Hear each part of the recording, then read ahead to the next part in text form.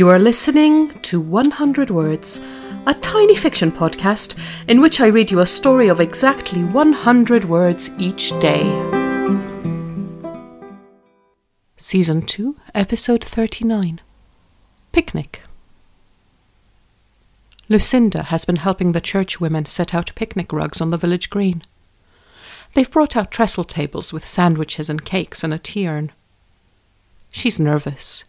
Who will she sit with? In her 3 months in the village, she's learned how unusual it is for a woman to move here alone. She's heard the word spinster being whispered. With a plate of food in hand, she surveys the sea of rugs. A woman she's never seen before is sitting alone. She pats the rug next to her and smiles. Lucinda's heart lifts. Finally, perhaps, a friend.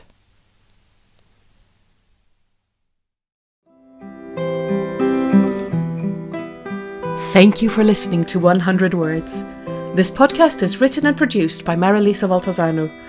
If you enjoyed today's story, why not share it with a friend? Don't forget to tune in tomorrow for another 100 Words. Goodbye.